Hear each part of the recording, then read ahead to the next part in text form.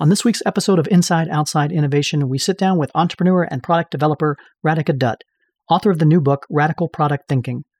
On this episode, we talk about the product diseases holding back good product development, as well as ways to develop and execute a more radical vision to build products that have impact in a changing world.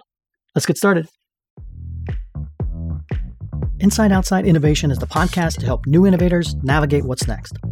Each week, we'll give you a front row seat into what it takes to learn, grow, and thrive in today's world of accelerating change and uncertainty. Join us as we explore, engage, and experiment with the best and the brightest innovators, entrepreneurs, and pioneering businesses. It's time to get started. Welcome to another episode of Inside Outside Innovation. I'm your host, Brian Ardinger, and as always, we have another amazing guest. Today, we have Radhika Dutt. She is the author of Radical Product Thinking, the new mindset for innovating smarter. Welcome to the show. Thanks so much for having me on, Brian. I am excited to have you on the show. I always love to have entrepreneurs and product folks on here to talk about what it takes to build in today's world. You've been in product development for a long time, and you help companies figure this out. What's the state of product development today? What's working and what's not? I think the most important thing in terms of where we've landed today, right, is we've learned that the way we build products is by iteration. The mantras have been, fail fast, learn fast. We keep hearing that you really just have to keep iterating and pivoting until you hit this nirvana of product market fit. And herein lies the problem, because iteration, it's like having a fast car. A fast car is great. It's good to have a fast car. But the problem is, if a fast car is just not that useful unless you know where you're going. And the ability to iterate fast has often given us this illusion that you don't need to start with a vision. Just set off on your journey and you'll kind of discover your vision. And that is the piece that's really not working. So if we think about the fact that lean startup, agile, all of these methodologies have really become ubiquitous over the last decade, right? And yet, fundamentally, the number of startups who succeed or fail hasn't really changed, right? So we've really gotten this approach of iterating fast, but what we're really missing is a methodology that helps us set the direction and be able to navigate to it using this fast car. Meaning that our iterations have to be driven by vision and strategy. And that's the piece that's been not working so far. You talk about in the book how folks in product and that, or they're building stuff, kind of running to these product diseases that hold back good product development. Can you talk a little bit about what stops people from developing and maybe getting into this iteration rut? These product diseases are things that we need to be able to speak openly about, because regardless of the size of company or the industry that we're in, I keep seeing these same product diseases over and over. So a few that I've run into or caught myself, right? One that I will admit to contributing to myself is obsessive sales disorder. This is where your salesperson comes to you and says, if you just add this one custom feature, we can win this mega client. Yes. And it sounds mostly harmless. As a product person, I was like, yes, let's do this, right? And pretty soon by the end of the year, you're sitting with a stack of contracts and your entire roadmap is driven by what you have to make good on. That's one example. A really common one is pivotitis.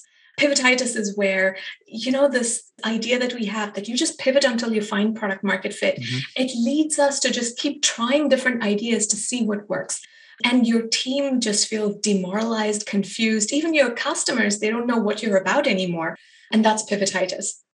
I love those. And I think a lot of us in product can relate to that. And even more to that, I think it's not just product folks that are running into these particular issues. A lot has changed in the world of product development with things like no code and low code. And pretty much everyone these days has run into this ability to create something, and it's democratized the product development process in general. And so whether you are in product today and you've seen these things, the majority of folks are going to be running into these diseases, whether they know it or not. So what can you talk about to the new product person, the person who maybe is new to this world and trying to understand what does it take to build something of value in this world? Yeah, maybe first I want to talk about what I mean by product, because, traditionally we've thought about product as a software or a hardware, a thing, basically, right? A digital or a physical thing. And that view has really become outdated is what I've realized.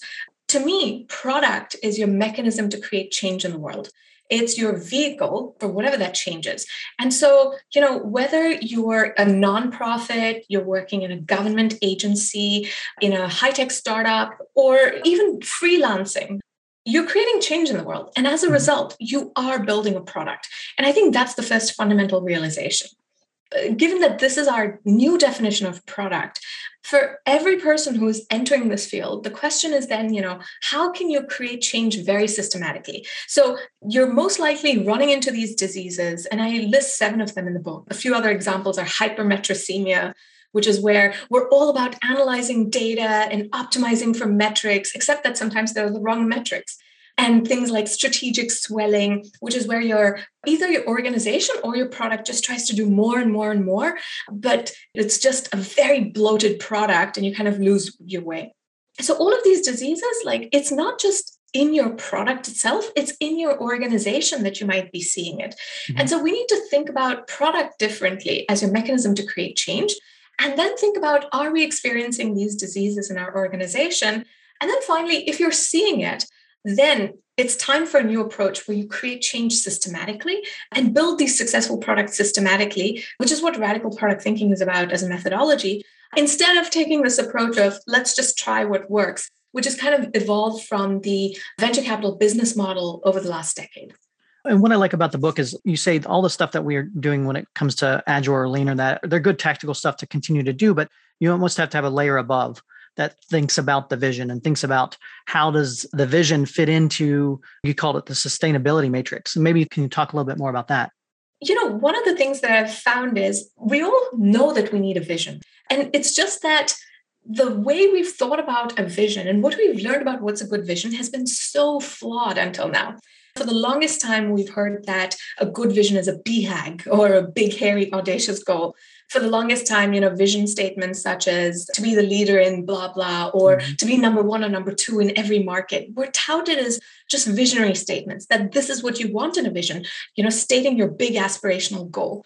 And the radical product thinking way, what I realized is your vision should not be about you or your aspirations at all. And so your vision has to be about the change you want to bring about. That's really the starting point of a radical product thinking approach. And so what I mean by good vision is thinking about questions like, whose world are you trying to change? What is their problem? Why does that world even need changing? Because maybe it doesn't. And then you can talk about what the world will look like when you're done and how you'll bring about this world. And so this is the radical product thinking approach where instead of the short slogan, you're writing, there's this fill in the blank statement that I use for writing such a vision statement that really makes it easy to do this and answer those profound questions. And once you have a vision, then you can use this vision versus survival. The Ewing Marion Kauffman Foundation is a private, nonpartisan foundation based in Kansas City, Missouri, that seeks to build inclusive prosperity through a prepared workforce and entrepreneur-focused economic development. The foundation uses its $3 billion in assets to change conditions, address root causes, and break down systemic barriers so that all people, regardless of race, gender, or geography, have the opportunity to achieve economic stability, mobility, and prosperity. For more information, visit www.kauffman.org. That's www.kauffman.org. And connect with us at www.twitter.com/KauffmanFDN and at www.facebook.com/KauffmanFDN. Yeah, I'd like to talk a little bit about this radical vision worksheet that you have in the book. It's really almost a Mad Libs way to fill in the blanks to get you thinking about what your vision really is and who does it serve and how does it work. And I've heard you talk about this before, it almost creates what you said is the source code of your vision. And then that's not what you necessarily have to portray to the world as far as the marketing around it, but it gives you that guiding force when you're in a product meeting, working with your teams to look back at that source code and say, hey, are we on track? Exactly. And, this idea that your vision statement has to be what you tell the world is really the marketing vision statement, which, you can figure out the marketing aspect afterwards. But first, for your own team, what you really need is the blueprint. If I think about this as a house construction analogy, if your team is actually building that house, what they need is the blueprints of the house. It's not the 3D renderings that look pretty that you start with, right? And a good vision statement gives them a clear blueprint of what exactly are we trying to solve? why are we trying to solve it, and then how are we going to bring about that world? In the book, you also talk a lot about this trap that we fall into of iteratively building products and that. And so specifically like big companies and that fall into this trap of they've been building a car the same way forever, and they don't necessarily think about, are there different ways to do that? Can you give me some examples? I read in your book about Tesla and Bolt, for example, and the two approaches that they had to developing an electric car. Can you talk about some of that?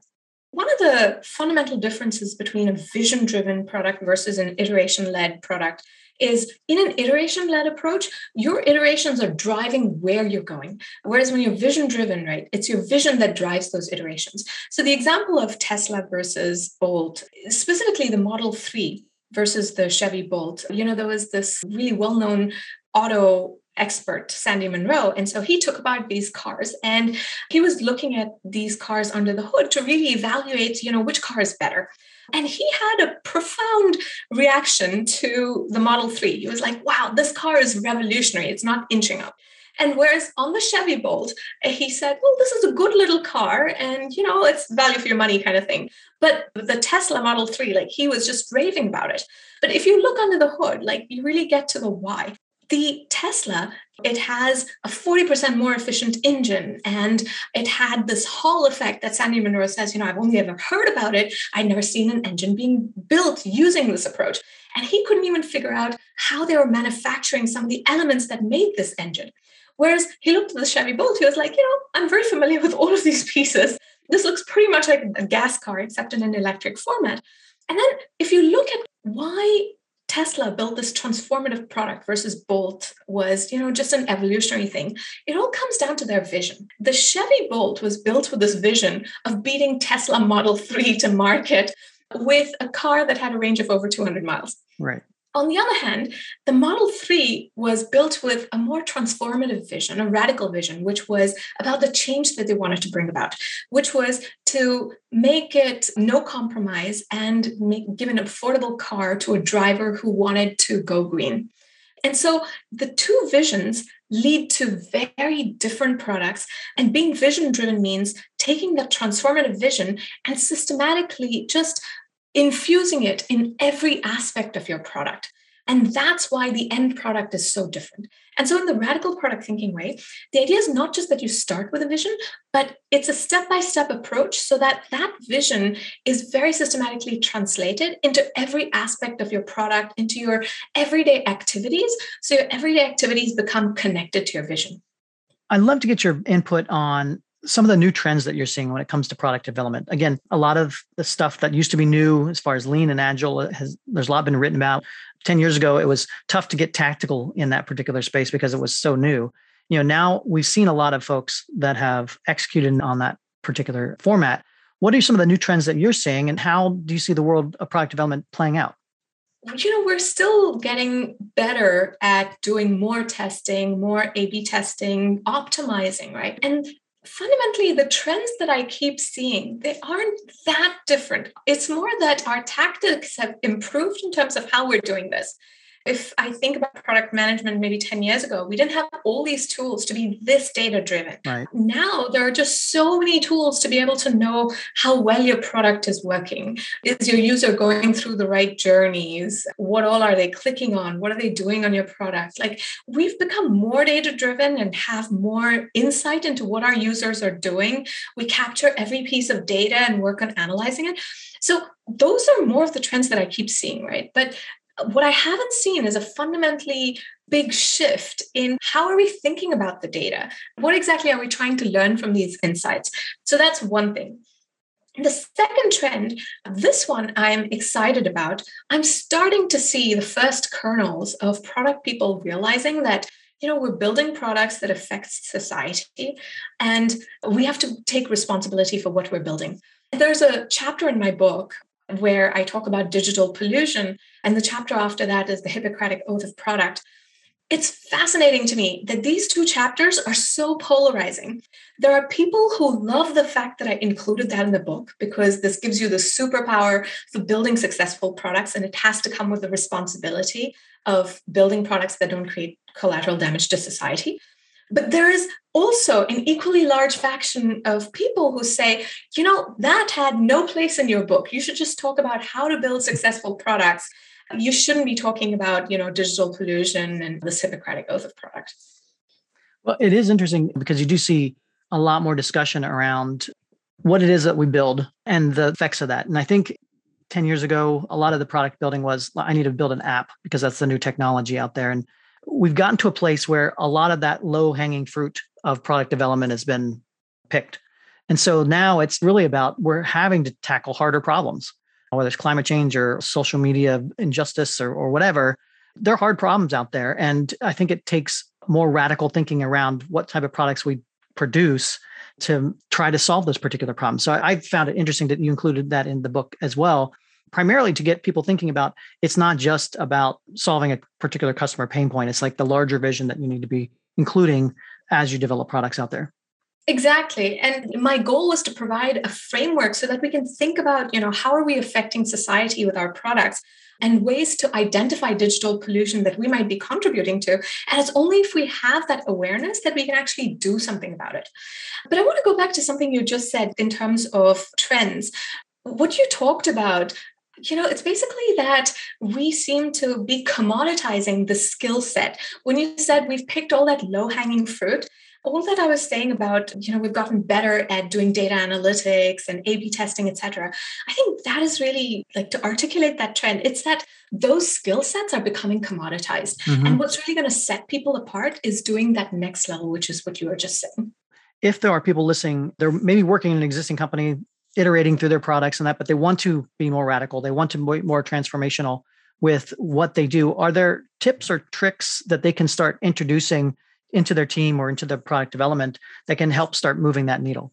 I'll share two tips. One is, if you are working in a larger organization, it's always hard to bring change. When you bring a radical new idea, it's like you're introducing a foreign body into this organization, and you'll see organizational immunity that tries to attack this foreign body. And so the first start that you need is to be able to talk about why are you even introducing this new body so there's more acceptance. And so start with a discussion around product diseases. Very often, the way I've even approached this in sort of this slightly sneaky way is, you do a book club where people start to think about these product diseases and they're like, oh, that's what we're suffering from. So that gives you this first entry point to start talking about, maybe we need a new radical way of thinking about this. That's one step. The second is within your world where you have control, you can start to develop a radical vision and start to use that with your team. You talked about vision versus sustainability. Maybe, in the book, I call it vision versus survival to make it really much clearer in terms of what we're trading off. So having a vision is good, but using your vision in everyday work, that's where the real power comes in.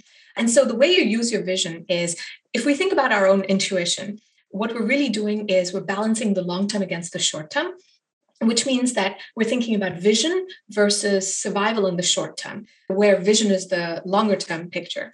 And so things that are both good for the vision and survival, they're of course ideal. But if we always focus on just the ideal, then we're just still being short term focused. And so sometimes you have to invest in the vision where it's good for the vision, but not good in the short term. For instance, if you're refactoring code for 3 months or working on technical debt, you're investing in the vision. And the other quadrant, right, is vision debt. Basically, if you're finding this obsessive sales disorder disease, it's because you have too much vision debt. It's where you're doing things that are good for survival in the short term, but it's not good for the vision. And so the way you can infuse your vision in everyday actions is you start to talk about your decisions on this 2x2 matrix of vision versus survival. If you find yourself taking on a lot of vision debt, then you know that, okay, maybe something needs to change here. And talk about your decisions so that everyone is aligned on what are the right trade-offs for your particular company. There aren't any right answers, but those discussions are what really are most important. And so the tips that I have for our listeners is start with product diseases and a discussion of why you need a new approach, then work on a vision, and then use that vision in making decisions as you trade off long-term against short-term. I love that. And I encourage anybody who's listening to grab the copy of the book because it does walk you through the process. It gives you some great frameworks, some exercises, and a lot of great examples as well. So if people want to find out more about yourself or about the book, what's the best way to do that? So the book is on Amazon. It's Radical Product Thinking, the New Mindset for Innovating Smarter. The free toolkit is also available on the website. It's radicalproduct.com. And then finally, if people want to reach out to me on LinkedIn, I'm easy to find there. And I always love to hear stories of how people are applying radical product thinking in their innovation journey. Radhika, thank you very much for coming on Inside Outside Innovation to talk about the book and all the new things that you're seeing out there. I'm excited to see where the world is going when it comes to product development, and appreciate your time today. Thank you so much for having me on. This has been such a pleasure. That's it for another episode of Inside Outside Innovation. If you want to learn more about our team, our content, our services, check out insideoutside.io or follow us on Twitter @the IO Podcast or @Ardinger. Until next time, go out and innovate.